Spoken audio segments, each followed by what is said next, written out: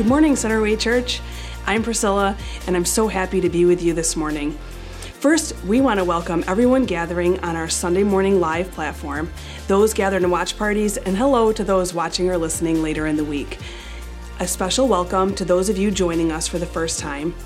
It may be tough to gather online for your very first visit, but hopefully you still feel at home here. I'm going to run through some information we share every week that will hopefully help you, our guests, and everyone else know a little about what to expect as we gather and how to engage if you're on the live platform. If you'd like to share your information with us or update your information, if you'd like to give, take next steps, find previous messages, share this message, or request prayer, you can do that right on the live platform. If you're watching or listening later, you can do those things through the website. Also on the live platform, you can follow along with scripture or even chat, but feel free to turn off the chat if you find it distracting during the message. If you have questions, need assistance or prayer, or someone you know does, we'd love to help any way that we can. Email us at connect@centerwaychurch.com. We have resources available to go along with the message you're about to hear that will help you grow no matter where you're at in your spiritual journey. A few to note are the Monday, Wednesday, Friday devotionals, which you can sign up for on the Next Steps page of the website. There are wallpapers to remind you of the weekly application question, and a message just for kids. And what's really great about the kids' message is that they're hearing the same text we hear from, but with a kid-friendly message. If you have kids in your home, we really encourage you to talk about the application question together throughout the week. All the resources I just mentioned and more are available on our website. And one more exciting announcement before I wrap up, circles are starting this coming Friday. If you haven't heard about this new cycle, you're likely not on our email list. If you'd like to be, go to the Next Steps page of the website and choose Share Your Info. Also, on the Next Steps page is a tab for circles that explains what they are, when they are, and how to join. This 7-week cycle will be a little different than past cycles. We're going to start out in the same Zoom call and break out into separate rooms to discuss the application question. Of the 7 weeks, 5 of them will be via Zoom, and we hope the other 2 can be in person. The in-person details will be announced at a later date. Our kids will also have the same circle at the same time, and our student circles will meet on a different night. We're really excited to connect in this way with you. Now, here's what to expect today. Andy will be reading the scripture text for us, Claude will be communicating from the Bible, and then you'll hear some ways to respond in worship. Immediately after the message, you can join us live on Instagram or Facebook as a way to respond through song. Here's Andy with the text for today.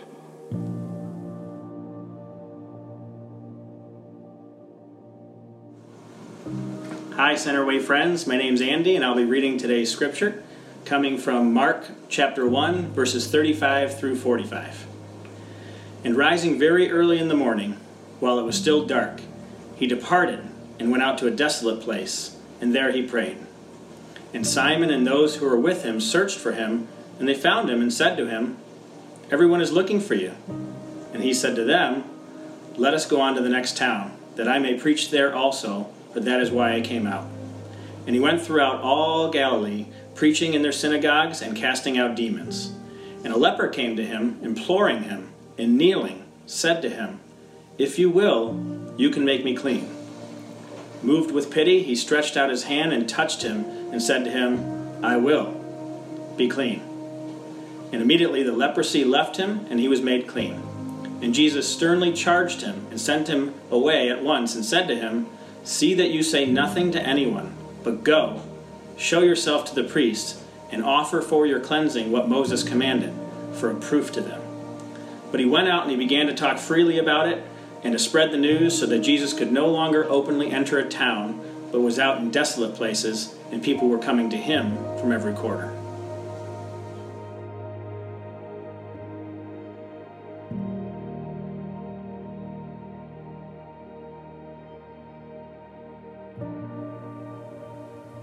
Good morning and welcome. My name is Claude, and my wife Meredith and I are the lead pastors here at Centerway Church. So excited that you have the opportunity to be with us this morning as we continue in our series, Questions and Answer. This morning's message is entitled Pursue. Questions and Answer, Pursue. We're finishing up the first chapter of Mark, and as you just heard read, verses 35 through 45. And as I was preparing for this message, I actually had a barrage of thoughts kind of come in, and I sort of want to start something off.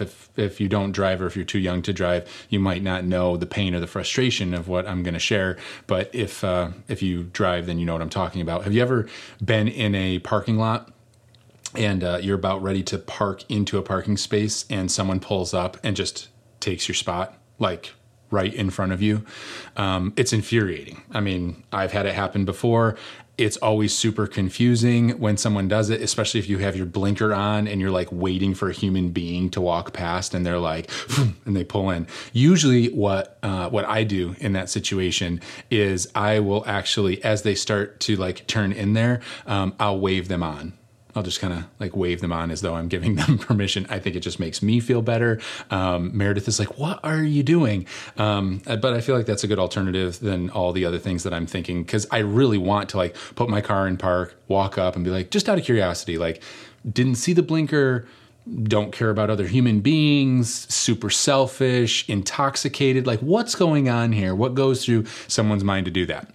Until I was on a trip with my family. We were in Maine, and at the time, our youngest was fairly young. And so if you know anything about having young kids, you're trying to get a parking spot. You're trying to get as close as you can. It was a lunch place, and we were on vacation. And so I see this spot as I'm about to pull off this road. It's open. I think this is too good to be true. Like there's this crowded place. It's a really popular place in Maine. And I see this spot and I just pull right off the road and straight into the spot. And I think, how did I get this lucky? That was incredible. And so I get out, and as we get out, we're unloading and everything and picking up my son and carrying him because he was kind of that age. And as we're walking up, I look and I do like kind of a double take, and there's this guy in a car, and he's throwing his hands in the air and he's like yelling, and he's got his whole family in the car. And I'm thinking, what's that guy's problem? Like, what is his deal? And Meredith's like, I think you might have taken his spot. And I'm like, no. I didn't take his spot. Like, I'm not that guy. Like, there's no way I took that dude's spot. And so we walk up this sidewalk to this restaurant. It's kind of a walk up in order. And as we walk up, we see this guy, and he is finding a spot up in a further lot. And then I realize, oh my gosh, the reason he was facing the wrong way, as if he was going to pull out into the road, is because he was actually backing in to the spot I took. Like he was literally going to back in to our parking spot, and I just pulled right off the road and took his spot. Like I'm that person. And so I'm just devastated by it. I'm embarrassed, and now he's embarrassed because he's walking up with his family. His wife looks like she wants to crawl under a rock because evidently, I mean, I don't know what he was saying, but I'm fairly confident it was not like, hey buddy, take my parking spot. Welcome to the restaurant. See you later. He was aggressive. And so like his whole family, he has 2 teenage kids, their faces are all red. They're looking at the ground as they're coming up, and we're like holding our young children. And I just feel like I can't be that guy. I just can't be that guy. So I walk up and I go, hey, excuse me. And he's like, yeah. And he like looks at me like real aggressive. And his wife's like, oh God, please don't let this happen. Like you could just see it on her face. And I'm like, hey, I want to apologize to you. I'm super sorry. I did not realize that you were backing into that spot. I thought because of the way you were facing, I thought you were pulling out of that spot. And now I see you in line. I realize I took your spot. I'm like, I'm so sorry. And, I have young kids and just kind of, one track mind. I was desperate for a parking spot, pulled in there, and he's like, okay, all right. Enough. I'm like, what? And he's like, you're making me feel really bad. I was like, well, I'll move the car. I was like, if you want that spot, it's yours. He's like, no, just stop. Let's stop talking about it. It's fine. Just let's stop. And his wife's like she's almost like excited because she was probably telling him, you didn't have to cuss him out like that or something. But in either case, I felt embarrassed, and he was like, just leave it alone. And the reason I was embarrassed is because in that moment, I had the desperation of a parking spot make me have a one-track mind. You know what that's like. Whether it was parking or if you've ever driven or not, you know what it's like to have like a one-track mind. And so the question I want to ask you is, why does being desperate sometimes make us unpredictable? Why does being desperate sometimes make us unpredictable? Just completely unpredictable. I would never steal someone's spot like that. I don't want to be that guy. I think the answer to the question is rather simple. Desperation has a way of removing kind of the proper and even the appropriate from a person. It like eliminates the consideration of all other variables because you're just consumed. You're desperate for that thing. Desperation. You know what's interesting about desperation? Maybe you've never thought of it like this, but to be desperate is to be in search of something. You know that? Like, in order to be desperate, it implies inherently that you're in the search for something. Think about it for a second. Everyone that has ever been desperate has been pursuing something, either physically or an inanimate object, something that you can't put your hands on. But make no mistake, they were pursuing something. They were searching for something to the point where desperation overtook them. When someone's desperate, I mean truly desperate, they become unpredictable, which can be either a good or a bad thing, right? Why? Well, because that thing, whatever it is, in this case, the convenience of a parking spot, as silly as it sounds, has consumed them. It becomes all-consuming. It causes a myopic approach, like they are just obsessing over that thing. They must have it. I can give you countless examples of how Hollywood has made billions and billions of dollars by tapping into this human condition. I mean, we watch desperate people pursue things at all cost, and we call it entertainment, right? Why? Why is it entertaining? Because it resonates. It resonates when we see someone that's desperate for something. We kind of understand the rhythms that they're going through. And so we lean in, we root for them, right? And when we see the star of the movie or whatever it is that we're entertaining ourselves with, get what it is that they were desperate for, we rejoice. We can't believe it. Like, a great story ends well, right? But on the other hand, when someone's desperate for something and it doesn't turn out the way we want, we're devastated. I guess it's entertainment, right? I don't know. The fact is, it resonates because we as humans pursue. That's what we do. This morning's text is about desperation and pursuit. In verse 35 of Mark chapter 1, it says this. It says, "And rising very early in the morning," speaking of Jesus, "while it was still dark, he departed and went out to a desolate place. And there he prayed." Now, it's interesting. Jesus, after a long day, right? If you were with us last week, we heard about a long day of ministry that went into the evening and into the night in Capernaum. And so he goes to bed at Peter's home and Simon's home, who we will later know as Peter. And he wakes up early in the morning while it's still dark. And he goes out, leaves the house to a desolate place. This word, desolate place, is actually the same Greek word that was used earlier in the chapter, but it was translated differently. In the early part of the chapter, it was translated as wilderness. Now it's translated as desolate place. What's interesting here is that Capernaum was actually fairly cultivated, and so there weren't a lot of desolate places or wilderness around Capernaum. Why does that matter? It matters because you had to pursue a desolate place if you wanted a desolate place in the Capernaum area. So it's telling us something about what Jesus is doing. Jesus, physically tired, so he went to bed late after a long day, got up early while it was still dark. He then intentionally withdraws and pursues a desolate place, pursues a place that offers him no tasty breakfast, no comfort, so that he can focus and reorient his heart and mind. In fact, he removes himself even from the temptation of fame that's building in Capernaum for him at this point. Jesus is modeling that prayer is not to get from God, but actually prayer is to get to God. Think about that for a second, because we definitely have it backwards.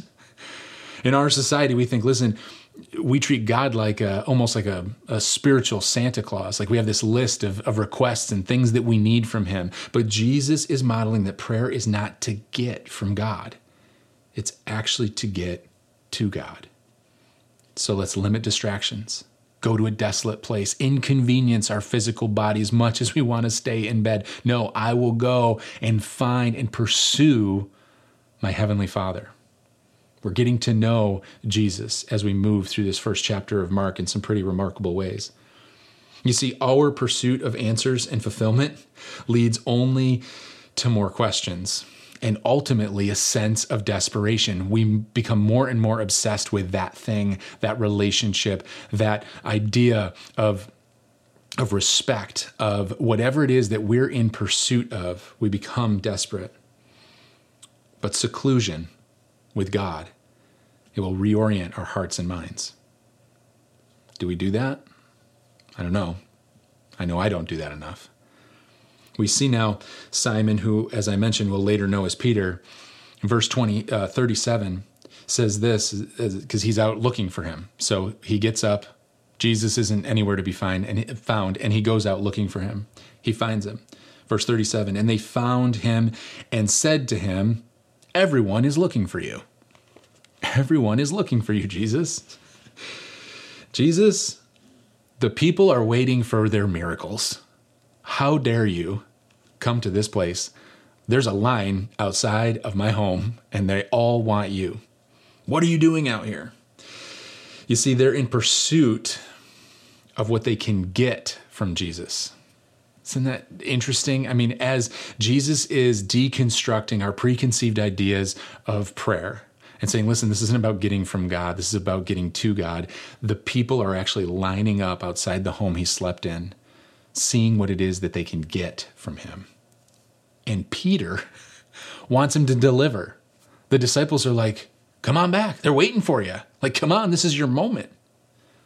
And Jesus' response, he does the exact opposite of what they want and what they expect. Doesn't that sound familiar? Like, I feel like there's so much of this story that I can connect with.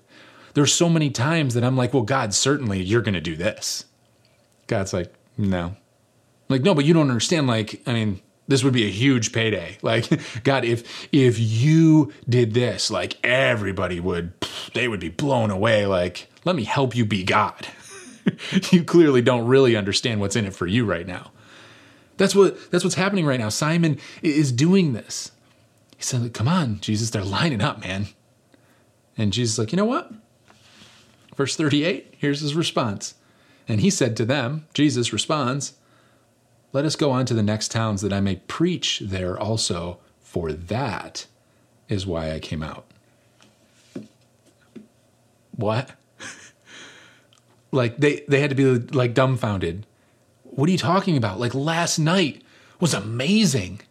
Like you healed everyone. The entire city, if you remember last week, the entire city shows up. Right? And Jesus tends to all of their physical needs. Peter's got to be thinking like, this is the way it goes. This is the story. You start your fame this way. You've got it wrong. Jesus is like, that's because that's not what I'm about. I'm not here to build fame. Let's actually leave. But there's a line. Yeah, I know. Let's go. They're waiting. They're waiting for the wrong thing. I came here to preach. I came here to speak truth. Interesting. Jesus didn't come for fame. Jesus' mission was never miracle worker. Think about that for a second, because they and we want to put him in that small box. Miracle worker. No. Listen, Jesus' mission was Savior. That's way bigger.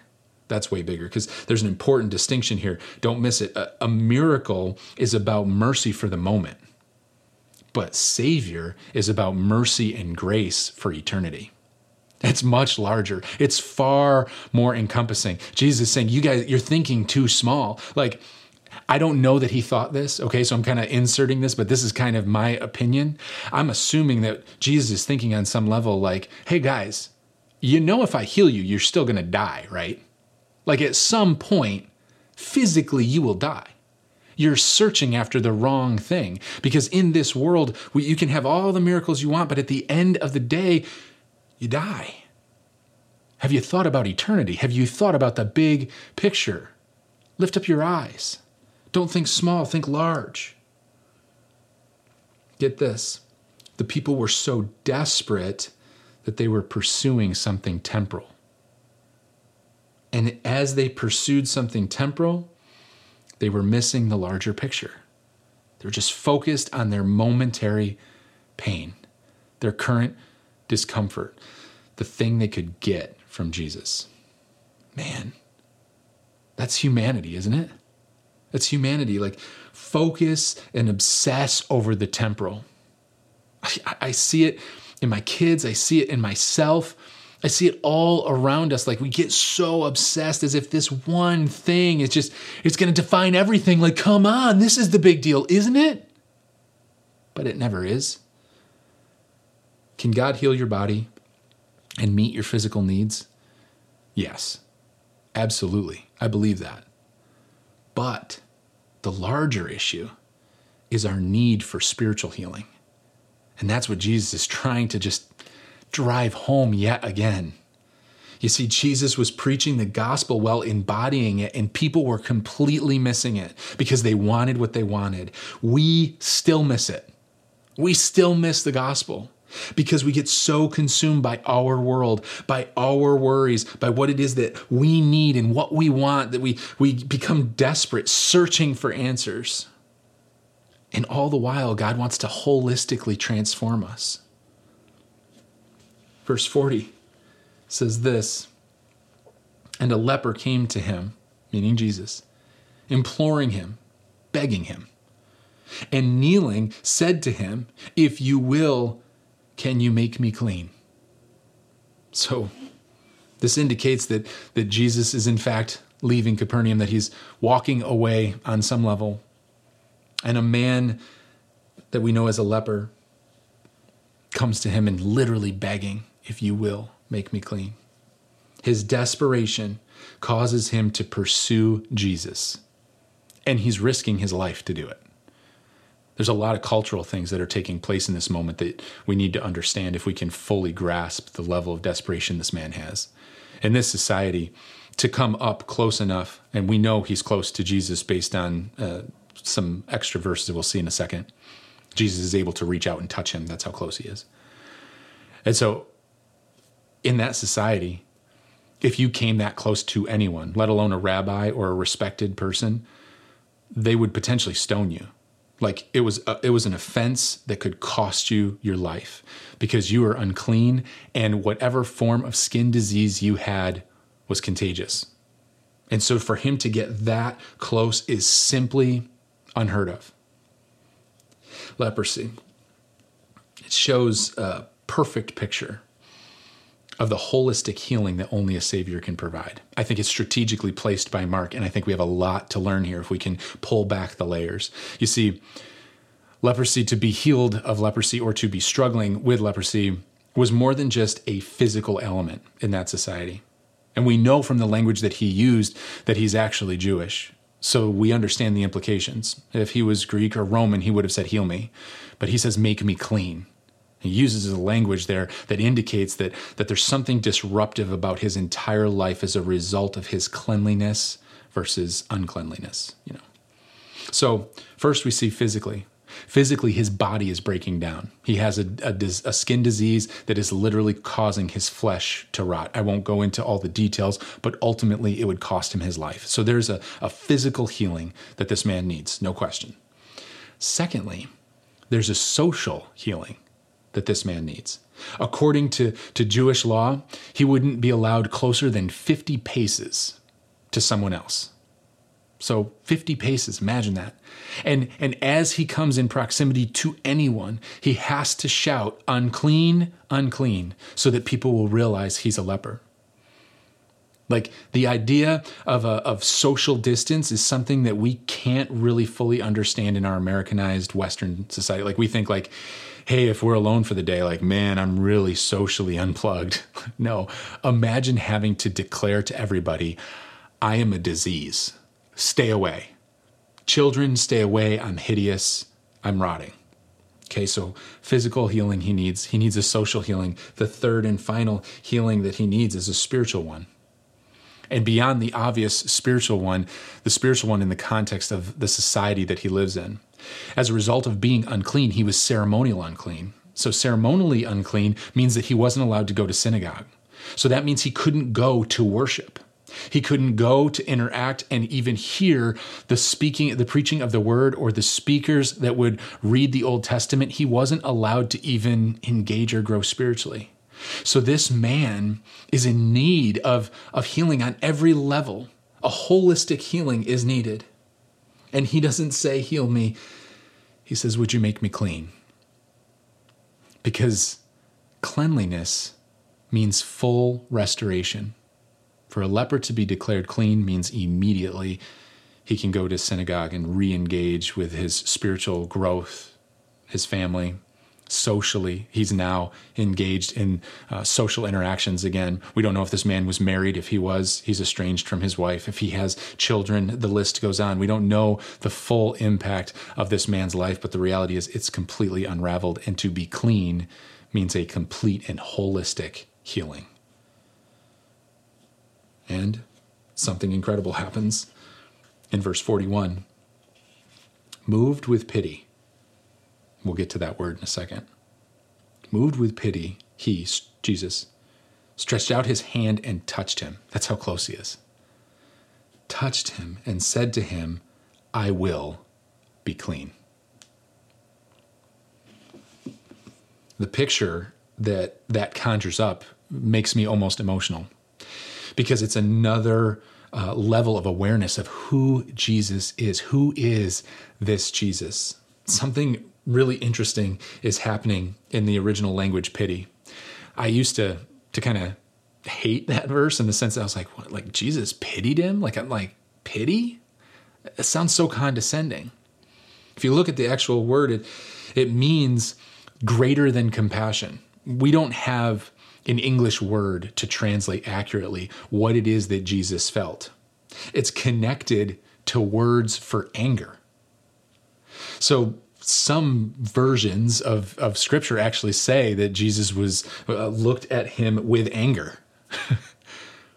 It misses the bigger picture because some commentators actually say that it could be translated as angry sympathy. And so angry sympathy, pity, I guess. But what we see here is Jesus' holy anger, not towards the man, but towards the sin which has fractured his creation. We see Jesus be not okay with sin. It goes beyond like, I'm going to do a miracle or I'm going to set this person free. We see him literally like, this is not all right. I'm not okay with his physical decay. I'm not all right with his social outcast status. I am not okay with his death spiritually. And so what we see in Jesus, as one commentator says, I think beautifully, the language indicates leprosy was dispelled by holy wrath. I love that. I wish there was a way to put that in place of pity. That Jesus looks at him and filled with holy wrath, the leprosy is immediately dispelled. Gosh, I love that picture. Jesus reaches out. He could have spoken, right? We see that. We see moments, and we'll see more of it, where Jesus just says the word and people are healed. He could have said, I will be clean. Go your way. But he reaches out and he touches him. He chooses to touch. Their culture says that clean can't come in contact with unclean. If clean comes in contact with unclean, clean becomes unclean. Okay? I know that's a lot of clean and unclean. But all that they know in their society is that unclean wins.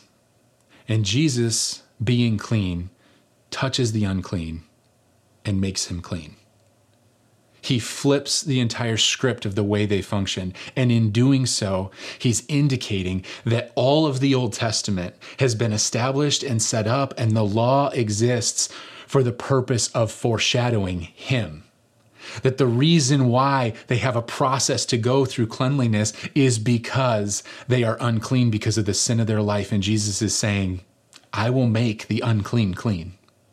It is a powerful, amazing moment that's being communicated if you understand the context of what's happening culturally.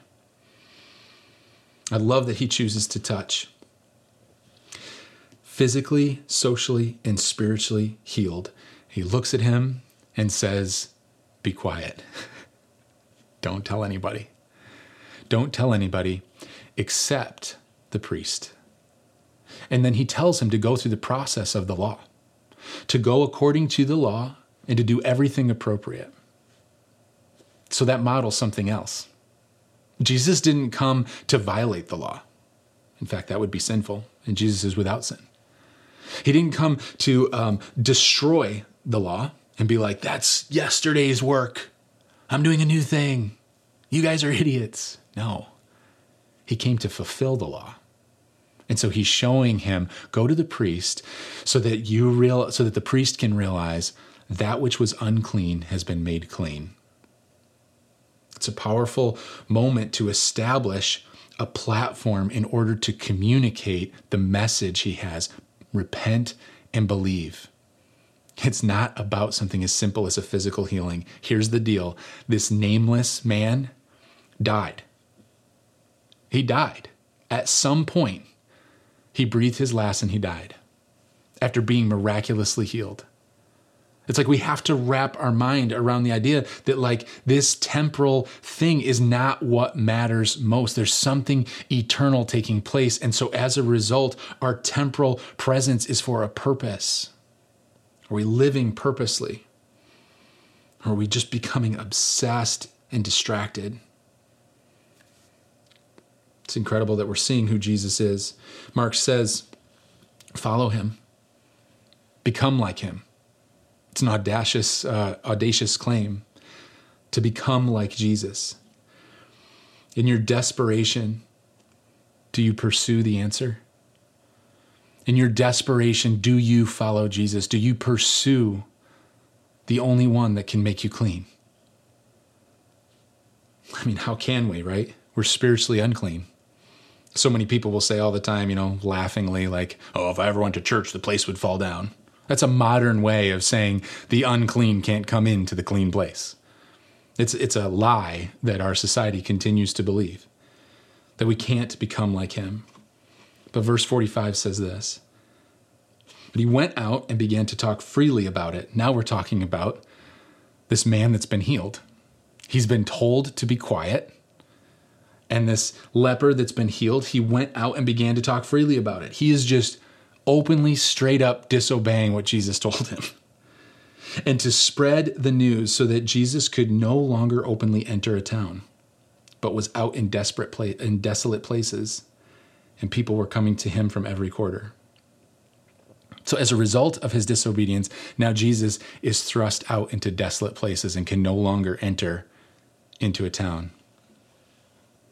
There's something profound and foreshadowing happening there. He disobeys Jesus, and we're just like him, by the way, right? Our sin nature makes us predictable rebels. Listen, our attempts to rebel and to disobey are actually proof of our conformity. We need mercy. We need mercy. We, like this nameless man, would rather live our lives the way we want than to obey the author of our lives. He has been set free from an unspeakable disease that has now healed him on every level in every way. And he's told to do one thing, two things: be silent and go to the priest. We don't know if he goes to the priest. We believe he does. But he doesn't keep his mouth shut. He disobeys. He does what he wants. This verse is a picture of the gospel because we, like this man, are never alone because Jesus chose to be alone for us on the cross. You see, in that moment, Jesus became the substitution for this man. He said, you know what? I'm going to heal you holistically so now that you can enter back into the town, and I will take your place in the desolate places. I will do this cosmic exchange, a picture, a snapshot of the gospel. that says to us, listen, we don't ever have to be alone because Jesus on the cross was willing to be alone. Our rebellion required his death. Our sin required his death. We are made clean because of his life, death, and resurrection. It's his victory over sin and death that awards us mercy and grace. It's scandalous at best. It's offensive. It's more than we can wrap our minds around. And yet we continually lean in to disobedience because we become so desperate with the temporal and what we think our world is about. He is the answer. Jesus is the answer. He alone makes the unclean clean. Are you pursuing him? Follow him. Mark says, follow Jesus. Are you following him? As you experience his mercy and his grace, then the only response that we possibly can have is to extend it to everyone we come in contact with. You see, a person learning to follow Jesus understands the mercy and grace we're awarded, and so we extend mercy and grace to those that desperately need it. We say every week at Centerway that the text requires something of us. And so I want to challenge you as we conclude with this question.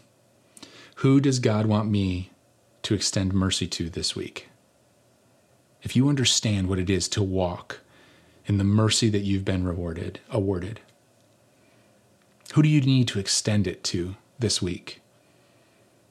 Now, for some of you, the person you need to extend mercy to is yourself, in the sense of coming into relationship with God. You haven't experienced that mercy. You're trying to earn your own salvation, or you're trying to fill the God-shaped hole in your life, and there's desperation around every corner, and you continually have more questions because you're not pursuing the answer. And so for you this morning, it's as simple as a prayer to receive what it is that Christ has done for you and for me on the cross. And the prayer can be something this simple that you can pray in the comfort of wherever you find yourself. Simply declare yourself a sinner. Acknowledge that you're a sinner. Ask Jesus to forgive you of your sins, to come and be the Lord and leader of your life. Acknowledge the death that he died for you and the victory over death that he had for you. If you prayed that prayer, if you've asked Jesus to be the Lord and leader of your life, if you've acknowledged him as Savior, we'd love to have a conversation with you. And so if you've just prayed that prayer for the first time, you can click on request prayer, and you'll be directed, if you're with us live, to one of the private chats with our host, and we'll walk you through the next steps. If you're listening to this later, you can always email us or reach out to us. Go to our next steps page. We'd love to walk alongside you as you continue and begin this journey. For others of us, maybe we've already crossed that line of faith. So who is it that who God wants us to extend mercy to this week? And I say to you as well, maybe it's yourself. Maybe you continually beat yourself up over your past.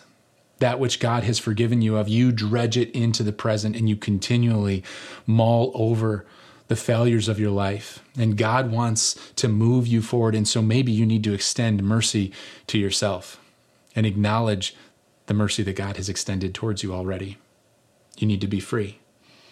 Maybe you need to extend mercy to someone by forgiving them. I'm always amazed and saddened by the amount of offense that people that proclaim to be Christ followers still carry when they've been forgiven of such offense.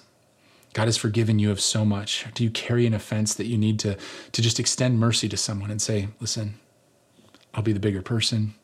I forgive you, or I forgive you in my heart, even though I already forgave you verbally in the past. I want to challenge you to just consider, what does it look like to extend mercy? Maybe it means missionally reaching out to someone, to the untouchables, to the people that are socially unacceptable or outcast. I don't know what that looks like in your work environment, in your school, or wherever, where there are people that just aren't quite connecting. And you can bridge that gap. You can extend mercy to them. I don't pretend to be the Holy Spirit, but I know that the Lord wants us to have this text just mess with our hearts. That when we understand the love and compassion that Jesus displays, that we too would have a holy anger towards the brokenness of society around us, and that we would actively engage with compassion and love and mercy. In fact, let's just pray that the Lord would lead us to whatever it is he'd have us do. Let's pray together. Heavenly Father, we declare ourselves available. We pray that your Spirit would speak to us, Lord, that you would make clear who it is that we need to extend mercy to this week. Father, that we would be on mission, that we would be in lockstep with your Spirit as you lead us for your glory and for our joy. Father, that we would walk in the fullness of what you have us to walk in. In your precious name we pray. Amen. Amen.